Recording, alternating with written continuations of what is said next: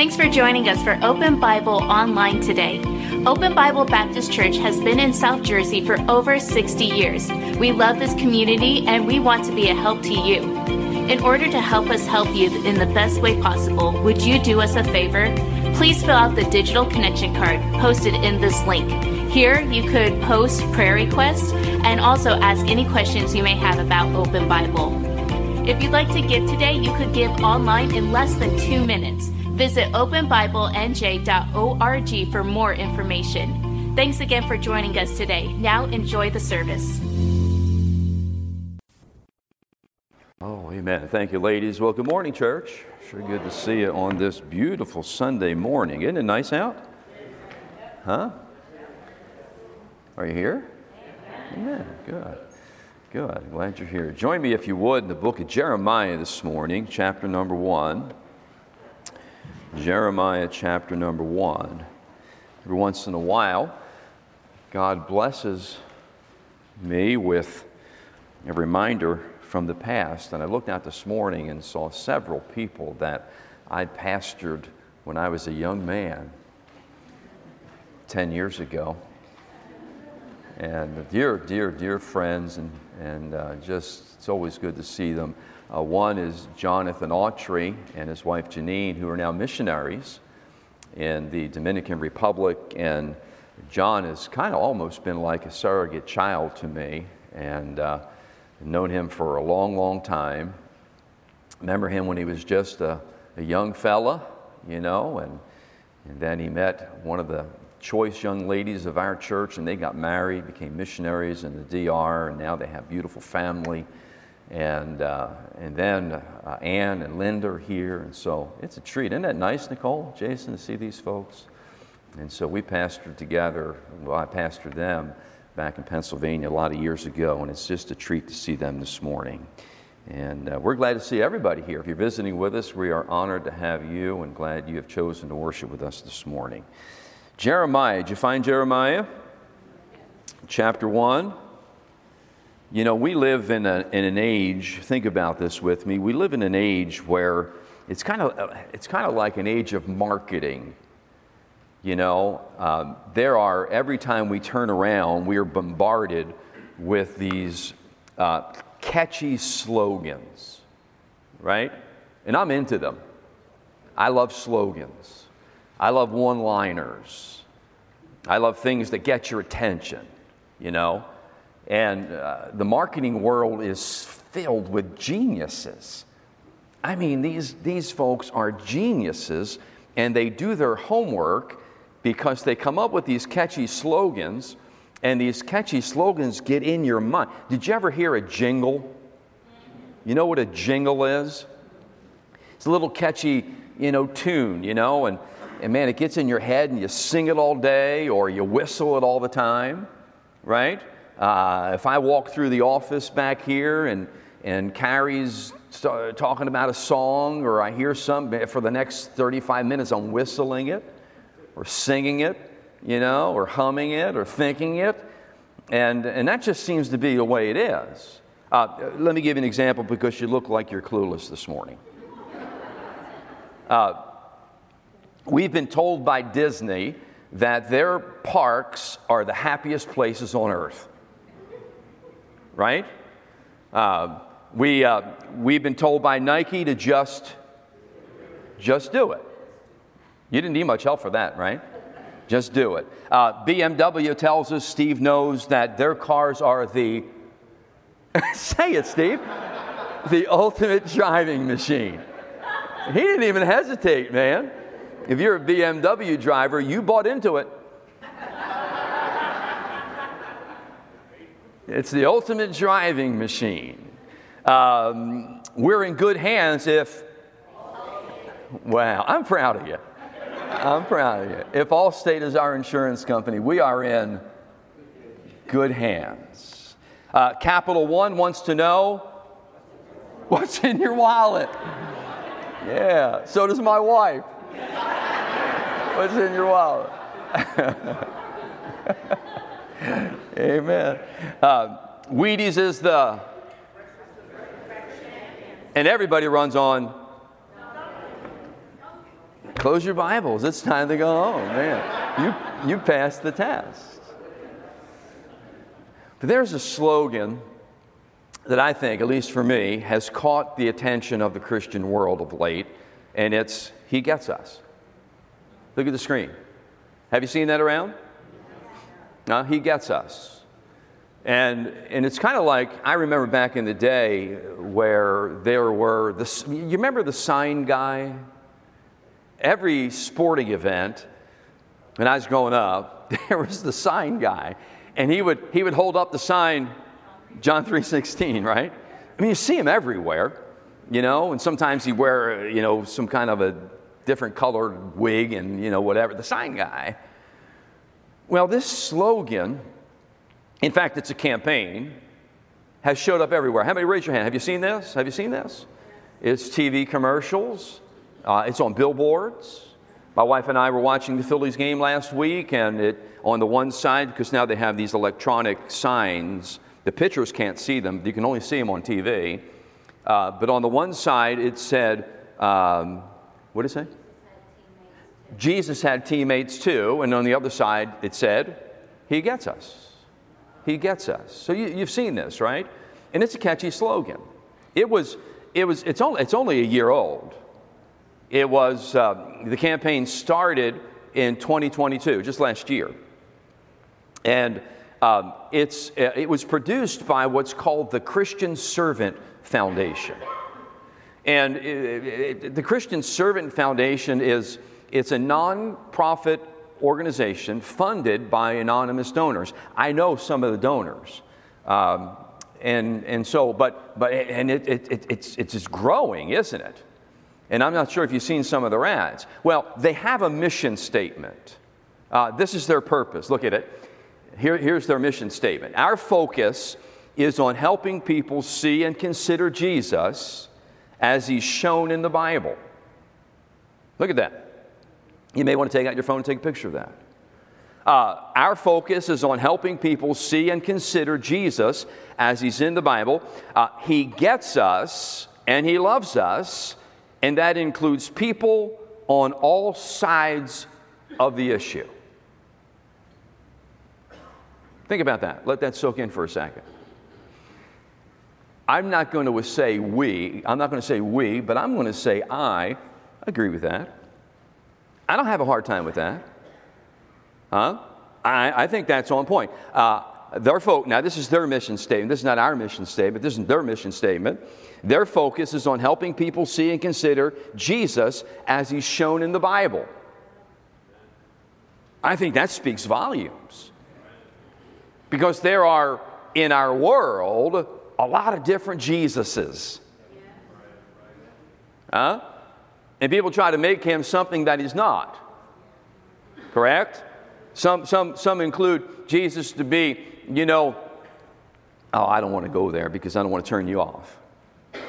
But sometimes I think in our society we make Jesus somebody that He's not. I like the fact that they say we're helping people to see and consider Jesus as He's shown in the Bible. And when you read the Bible, it's true, it's absolutely true. He gets us. He gets us, and He loves us. Look here, today, I hope you feel loved by Jesus. I hope when you walked into, when you drove onto the property, even though our parking lot's a mess, we're going to fix that real soon, by the way. I hope you felt loved. I hope you felt the peace of God. And as you came in these doors and were greeted by our lovely greeters and ushers, I hope you felt welcomed and loved, because that's the whole intention, right? To feel accepted, because we don't live in a very accepting world. You got to fit in someplace. You don't have to fit in here. You can be who you are and be accepted here. You come just as you are. Aren't you glad? Sometimes you'll see men with ties. Sometimes you won't. Right, Tony? I picked that up for you, Bob. I know it's on you and Steve all the time. And so, I agree with that. And He gets us and loves us, and that includes all people on all sides of these issues. And so I really believe that as a slogan or as a campaign, it works. And I want to talk about that a little bit today. I want to break that he gets us down. Yes. And talk about it. Can we do that? Yes. Are you with me? Let's talk about it for a few minutes. Father, I pray that you'll bless our time together. Might the message this morning be helpful. May it be instructive. May it be challenging. May it be encouraging. May it be just what we need for today. We pray this in Jesus' name, and amen. Take your Bibles and look in Jeremiah chapter number 1 with me, and look just at verse number 4. Jeremiah 1, verse 4. Then the word of the Lord came unto me, Jeremiah speaking, saying, Before I formed thee in the belly, I knew thee. And before thou came forth out of the womb, I sanctified thee and ordained thee a prophet unto the nations. Now, we can go a lot of directions with that one Bible verse, but I just want to pinpoint this. I brought that up just to say this. In the very beginning of God's dealing with Jeremiah, by the way, even though in the text he's called a prophet, he was born into this world just like you and me, right? And he had everything that a human has. And the Bible says, God speaking in this text, God says to Jeremiah in the very beginning, I know you. I know all about you. Pause for a second. Take that in for a moment. Kind of wrap your brain around that. God knows us. In fact, God knows all about us. Even though you and I hide things from each other. And I often, refer to Mrs. Yannizzi, and there's nobody that knows me better than her. But I'm going to tell you something. There's some things about me she just doesn't know. And she'll never find out. Because I'm not going to tell her. And you don't know, so you can't tell her. But he knows everything. Everything about me. He knows everything about us. He knows everything about you. And I think what he's saying to Jeremiah is simply this: from birth through life. Look at it again. Before I formed thee in the belly, I knew thee. Before you were a thought, I knew you. And so I think maybe that would be a proof text for the statement or the campaign, he gets us.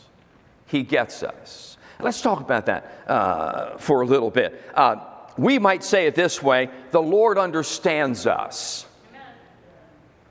Right? But let me back that up with this statement. That doesn't mean he accepts our excuses. Yeah, right? He understands us. He gets us. But that doesn't mean he wants to leave us, in the condition we're in. I've talked to people before, and sometimes they'll say things like this in excuse for their mediocrity, in excuse for their laziness, in excuse for their apathy, in excuse for their indifference. They'll say, well, the Lord understands me. As if God has given them a special permission to be something other than they're supposed to be. Oh, that was good. Huh? No. He understands us. He gets us. He knows all about us. That doesn't mean he makes exception for us. Amen? Did you get that? In fact, the Bible tells us this, and I love this Bible verse.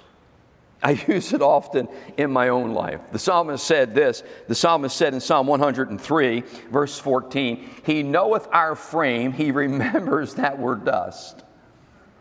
Isn't that good? Every once in a while, when I start to think a little bit too much of myself, I remember that I'm nothing more than dirt. Every once in a while, when I feel as if I've disappointed him so, I remember that I'm nothing but dirt. He remembers our frame, that we're but dust. In fact, the psalmist went on and said in Psalm 139, he speaks about, I won't go down that verse, but he speaks about God's infinite knowledge of humankind. Did you ever read Psalm 139? The psalmist says, whither shall I flee from your presence if I were to go here, there, or wherever? Man, you're there, right? You know about me, you know my ups and downs and all in betweens. He gets us. He gets us. But I'm going to go out on a limb here and say something that I don't know for fact, but I maybe believe. And that is this. Even jump back if you would. I want to throw this, jump back if you would. Go back to the mission statement. Even though it doesn't say in this text, he gets us and loves us and died on the cross to save us, I do believe that's the implication.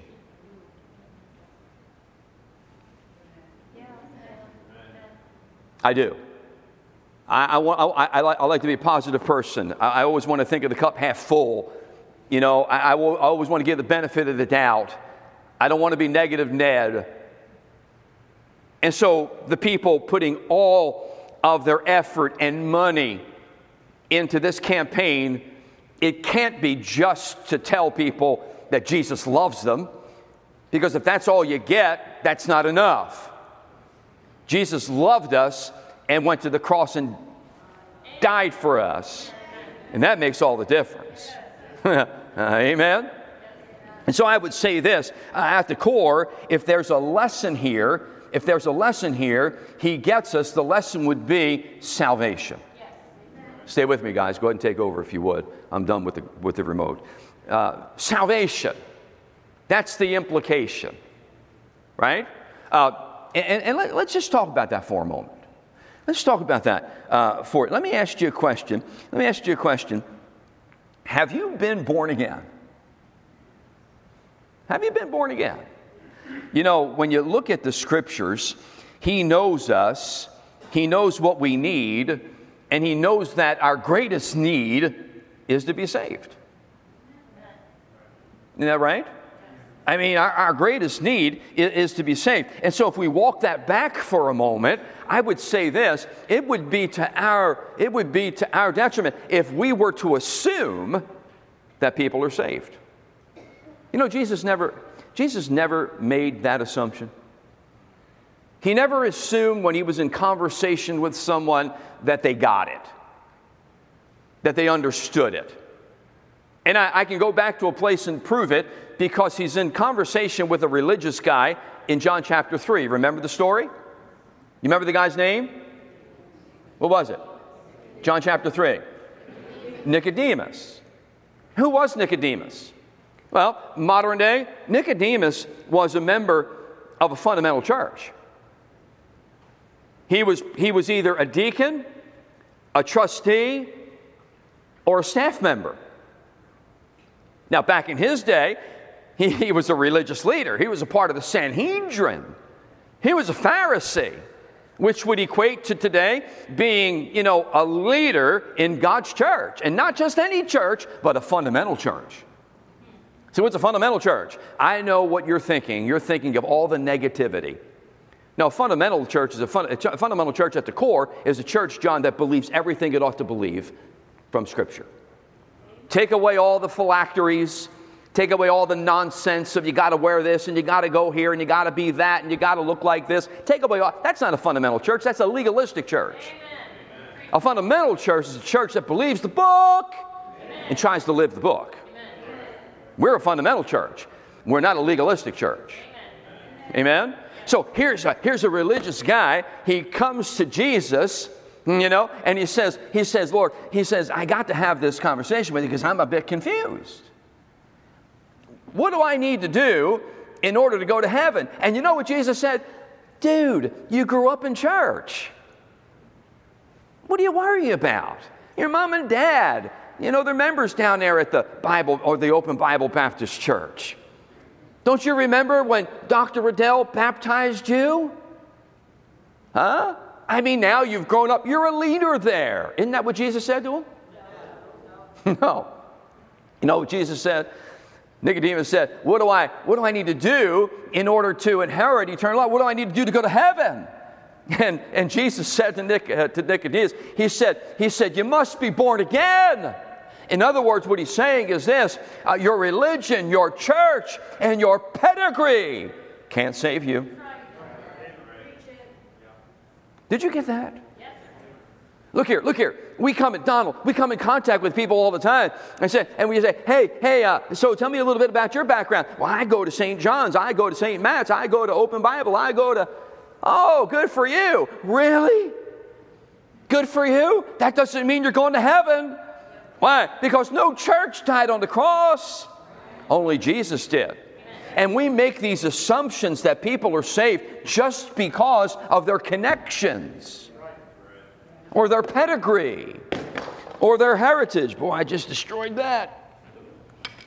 Or their heritage. But you know what? The Bible doesn't teach that. The Bible says you must be born again. So let me ask us this morning, church. No hands raised. No heads bowed. Just put a smile on your face as if, are you saved? Has there been a time in your life where you've accepted? Has there been a time in your life where you've dealt with salvation? Come on, you got to get this, man. I think most of us are struggling in the Christian life. We got these ups and downs, and they never go away because, simply put, we don't know Jesus. We know things about Him. We have our Bibles, and sometimes our Bibles are marked and highlighted and favored verses, but we've not come to a place in our lives where we've gotten saved. Are you saved? Have you been born again? Could you convince a jury that was trying to convict you that you're saved? I mean, you don't have to convince me. Convince you. Have you been born again? Look here. He gets us. He understands us. And He understands that our greatest need is Jesus. And yes, it's true. You don't need to know, what day was it? What was the day of the week? Where was I at? What time of day was it? You may not have it written down. What's today's date? 23rd. Of? July. You may not have written down July 23rd, 1923 or 1975 or 1963. You may not have that, but you must know that you're saved. You got to know that. You got to know that. If you get nothing else this morning, you've got to know that. There's been a time where I've had personal interaction with Jesus. I was confronted with the fact that I'm a sinner that needs to be saved. And Jesus opened up His loving arms and showed me His pierced hands and welcomed me into His family. And I got born again. You got to have that. You got to have that. He gets us. Now, if I were a part of that campaign, you know what I'd do? I wouldn't leave it there. I'd come up with another slogan. And here's what it would say. Flip it. He's got us. He not only gets us, but He's got us. He's got us. I've heard it said many times. You ever hear this? Do you ever say this to somebody? I say it sometimes. I got you, bro. Ever said, Cole, anybody ever say to you, I got you, bro? So what does that mean? Well, what they're probably saying is this: I got you covered, man. Or I got your back. Or whatever problem or situation was going on, it's taken care of. I got you, man. Right? I got you. And so I think when you take this all into place, Jesus not only gets us, but now that He gets us, He's got us.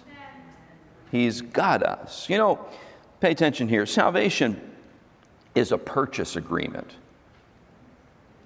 Now get this. I'm going to slow it down for us.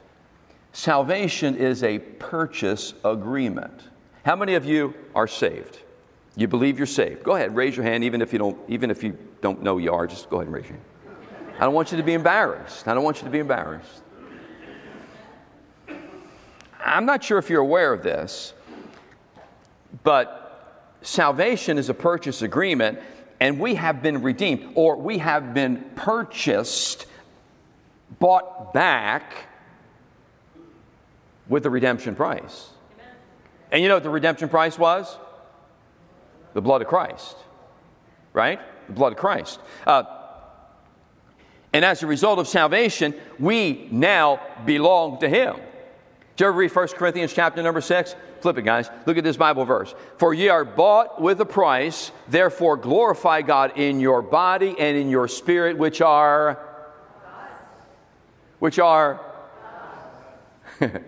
God's. So, look here. When you get saved, when you come to understand that He gets us and you get saved, now you have to understand, now that you're saved, He's got you. You belong to Him. I like the song, Now I Belong to Jesus. Jesus belongs to me. Not for the... What? Who what? Not for the years of time alone, but for eternity. I forgot that middle part there. Thank you, Sheila. Think about that. Now I belong to Jesus. Jesus belongs to me, not for the years of time alone, but for eternity. You understand that? I want you to say this. Look to somebody next to you and say, I belong to Him. Go ahead. Go ahead. I belong to Him. And then I want you to turn back and I want you to say this with the biggest smile you can put on your face, and He belongs to me. Woo. Isn't that good? You want to go home now? I belong to Him. He belongs to me. It can't get much better than that. Right? Do you ever do this? Did you ever refer to Jesus as Lord? Think about it.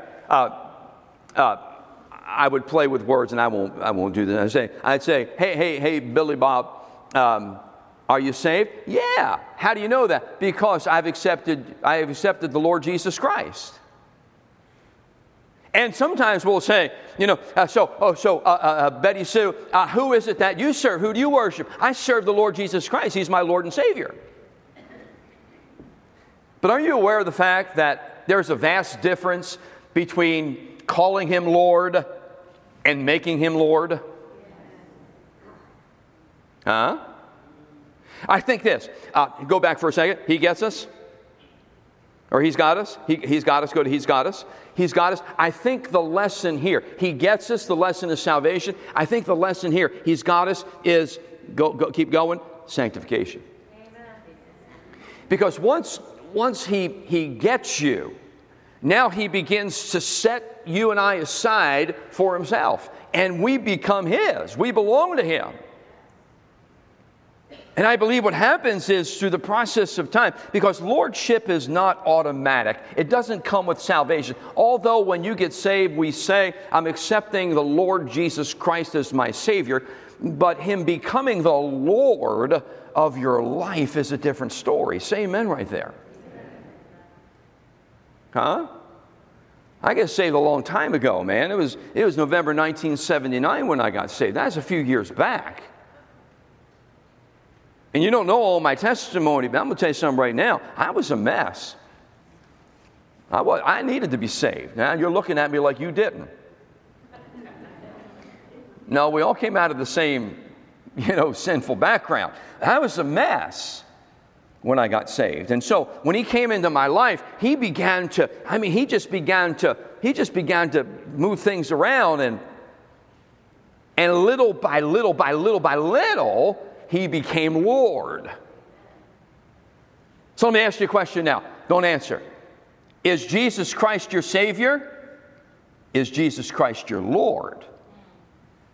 He's your Savior when you get saved. He's your Lord when He begins to control your life. And so I guess a better way to ask would be this. Listen to this. Here's a better way to ask the question, is Jesus your Lord? Does Jesus have say-so in your life? Oh, don't jump to yes right there. Don't just jump to yes right there. Does Jesus have say-so in your life? That's the starting point. Are you with me? In the back there? Everybody with me back there? That's the starting point. Does he have say-so in your life? That means this. When he comes along and he says, Dave, it's about time that you start, and you say, okie dokie, because you are Lord. Huh? Does he have say-so in your life? And does he have veto power in your life? That's the stopping point. There's a starting point and a stopping point.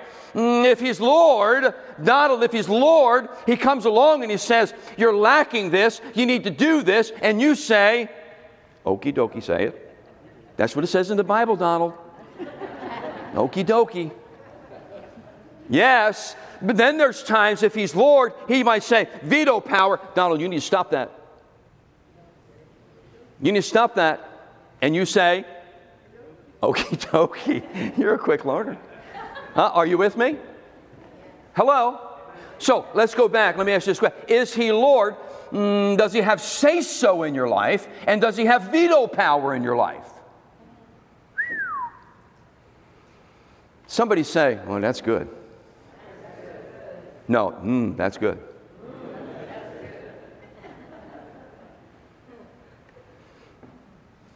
Are you with me? Oh, he gets us. But does he got us? Does he got us? You say, that's bad English. I know, but I like it. Does he have us? Huh? Different question, isn't it? And that would lead me, again, if that foundation calls me up after listening to this message, because I'm going to send it to them. I'm just teasing. And they say, can we use that? I'm going to say, well, we're trying to put a new parking lot in, so what do you think? Right, Steve? Can we get a grant? So he gets us. He's got us. Now here's where I would finish it. Are you ready? He's got me. He's got me. Oh, he gets us. And if you're saved, he's got us. But does he have me? Does he have you individually? Listen carefully. I think we need to understand what our relationship with him should be.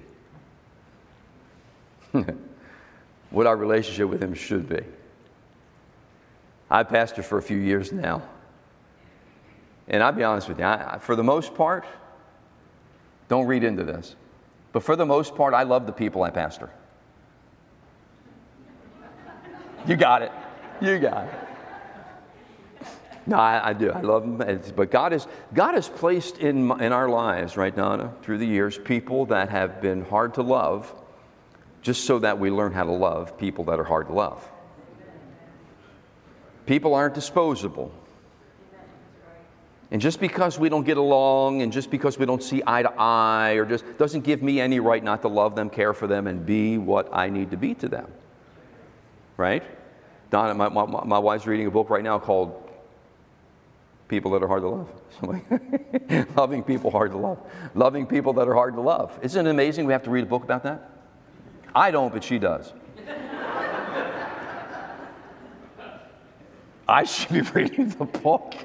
Honestly, I should have wrote the book. The book was written for me, you know. But do we understand, do we get what our relationship with Jesus should be? Because I've pastored people down through the years who just don't get it. And I said this a moment ago, let me pick back up on it. There are some of us who think that we're just so special that there's loopholes in here for us. Well, that applies to you, Tyler, but not to me. Now, you got to love those twins, but I don't have to love those twins because God understands me. Huh? Help me here. So let me go back to this. Do we really understand what our relationship with the Lord should be? Let me put it this way. Do we have a biblical understanding of what our relationship with the Lord should be? That's the key. See, the Christian life is a journey, and it's progressive. I know we hate that word progressive, and we hate the word contemporary, because it just, all these flashbacks of everybody being reformed with theology. They're just words. And they're only what you make of them. I mean, we're contemporary Christians. What's that mean? We're alive today. Right? If you're not, well then I don't know why you're here. You forgot to get buried. Go back to the cemetery where you came from this morning. And we're contemporary Christians. And we ought to be progressive. We ought to be making progress on this journey. So Christianity is progressive. Are you with me? And we're being led, now pay attention here, we're being led to a place where we can say, I belong to Jesus. I belong to Jesus. That's where we're being led. We use the words. You ever use these words? All in. I'm all in. Where's Isaac at? Isaac, you here? Isaac's back there. What was the very last message that Brother Shetler preached at the teen thing? Be all in. Hey, teenager, you got to be all in. You know where that begins? When you come to realize He's got me. I belong to Him. Now I belong to Jesus. Jesus belongs to me, not for the years of time alone, but for eternity. He's got me. He's got me. And if we're honest, it doesn't start that way. It doesn't start that way. It doesn't start that way. All right, I got plenty of time left. You know what I was doing when I got saved? Boy, I hate to tell you this about me because I know you have a hard time liking me now. You're going to like me less after this. You know what I was doing when I got saved? I was bartending. I was tending bar. And I know that blows you away because you thought I was born this way. Shirt, tie, glasses, bald spot, preaching. Now, I grew into this. When I got saved, I was bartending. But I got saved. Amen. I'll never forget. I got saved, and soon thereafter, I went to work. And guess where I went to work? I know, I was bartending at that church. Church I went to had a nightclub. And I went to work. And guess where I went the week after? To work. And the week after that, and a month after that, guess where I went? To work. I got saved in November of 1979. By June of 1980, I thought I was losing my mind. I did. I really thought I was cracking up because as I would go to work, John, I was getting sick. I didn't want to be there. I did not want to be in that environment. I did not want to be living. I was living in a house. We shared a home with a couple of other guys. I didn't want to be there no more. And I didn't know what was happening. Because when I got saved in November 1979, I didn't get into a really good church like this. I just didn't even go to church. But I got saved. But by June of the following year, is that 6 months? November, June, 7 months? I mean, to tell you, I don't know what was going on. And I'll never forget this. I called my dad. I was living in New Jersey, by the way. I was living in New Jersey, and I called my dad, and I said, hey, Dad, I said, you think I can come back home? And I remember in his voice hearing, oh, no. He didn't say that, but I know he was saying that. And he was saying, what, why? I said, you know what? I don't know. There's something going on in my life. I don't want to be in this environment anymore. I just don't want to do it. I don't want to do it. And my dad said, okay, but you got to get a job right away. Because I was leaving my job here. I said, fine, I'll get a job. I'll pay my own way. And I went back home. And that was the start of God doing something rich and real in my life. Soon thereafter, went to this little Baptist church, and man, the preacher was preaching. I don't understand what he was saying, but he understood what he was saying, and I believed he believed what he believed he was saying. And little by little, God was grabbing a hold of my heart. God was grabbing a little. Are you with me? Huh? And it came to the place where he was starting to take over little bits and pieces of my life. And I would say this, if we were to attach a lesson to he's got me, it would be surrender. Amen. Surrender. Surrender. What's it mean to surrender? Pastor, what's it mean to surrender? And I'm coming around third, I'm almost done. I know you love to hear those words. Here's what it means. At the very core, surrender means to submit to the authority of another. Right? Go look it up. Surrender. I surrender. What are you doing? You're submitting to the authority of another. Some might say this. Some might say it means to give up or to give in. Right? Biblical surrender is an intelligent decision. Let me say that one more time. Biblical surrender is you and I making an intelligent decision. We're making a choice. We're choosing to submit ourselves to the Lord. It can't get much better than that. You're saying, I want you now to control my life. I surrender. Do you ever sing that song, I Surrender All? I'm going to tell you something about that song. I think we ought to call it, I will one day surrender all. Did you get that? Huh? I surrender all. All right. How many of us right now, if I sang that song, you're ready right now, ready and willing to come down and surrender all of it? But hopefully, one day you'll get to the place where you do surrender all. Why do I say that? I say that because of this. Pay attention to this and I'm done. Surrender is progressive and it happens in stages. For example, there is what we would call primary surrender.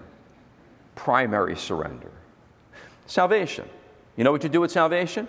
You surrender. Right?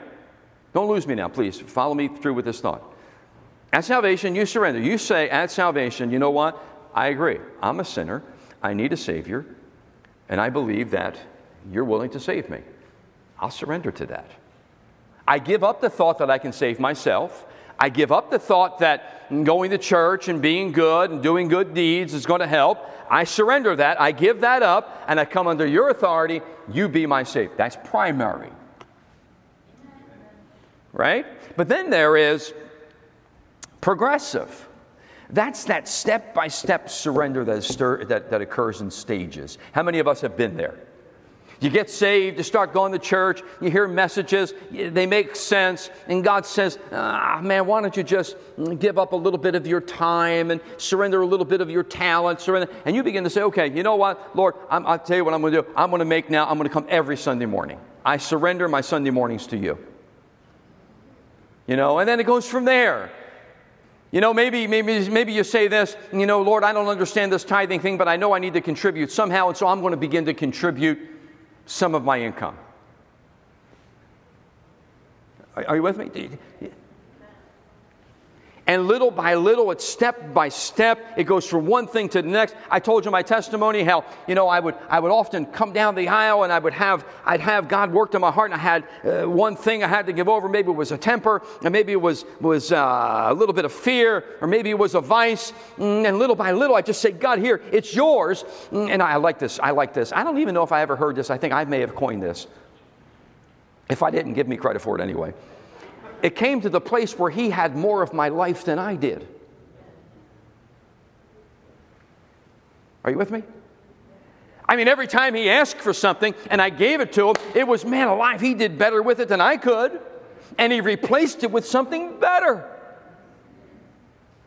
So much so that you're not paying attention to this, and some of you can care less, and I'm offended by that. But so much so that he now has more of my life than I do. And you know what that gets you to? Pay attention right here and I'm done. That gets you to positional surrender. So there's primary surrender, there's progressive surrender, and then there's positional surrender. And here's positional surrender. Surrender has now become my posture. Or in other words, we live for the most part a surrendered life. Lord, whatever your will is. Whatever your will. Me and Donna, I promise you now, we're getting, we've been empty nesters and life is going on and we're getting older. And more and more and more and more, Chuck, now more and more my discussion with her always ends with, listen, if that's what God's will is for us, if that's what God wants us to do, that's what we're going to do. Why? It's positional surrender. But boy, I tell you what, it wasn't always that way. It wasn't always that way. Never forget when she wanted me to buy a minivan. I ain't buying a minivan. I'm not driving a minivan. No possible way am I getting it. I'm going to be old. I don't want a minivan. I don't want to offend any minivan drivers. God bless you. But you know how it is when it's your first one. It's like you're surrendering. Giving up my sports car, man. I'm 69 Camaro, 4-barrel, 320s. I'm giving up for a minivan. And we bought our first minivan was an eggplant-colored Caravan. Felt like a farmer driving down the road with that, selling vegetables. Huh? Right? But now, it doesn't really matter. Glad I got a car. I'm glad I have enough sense to drive.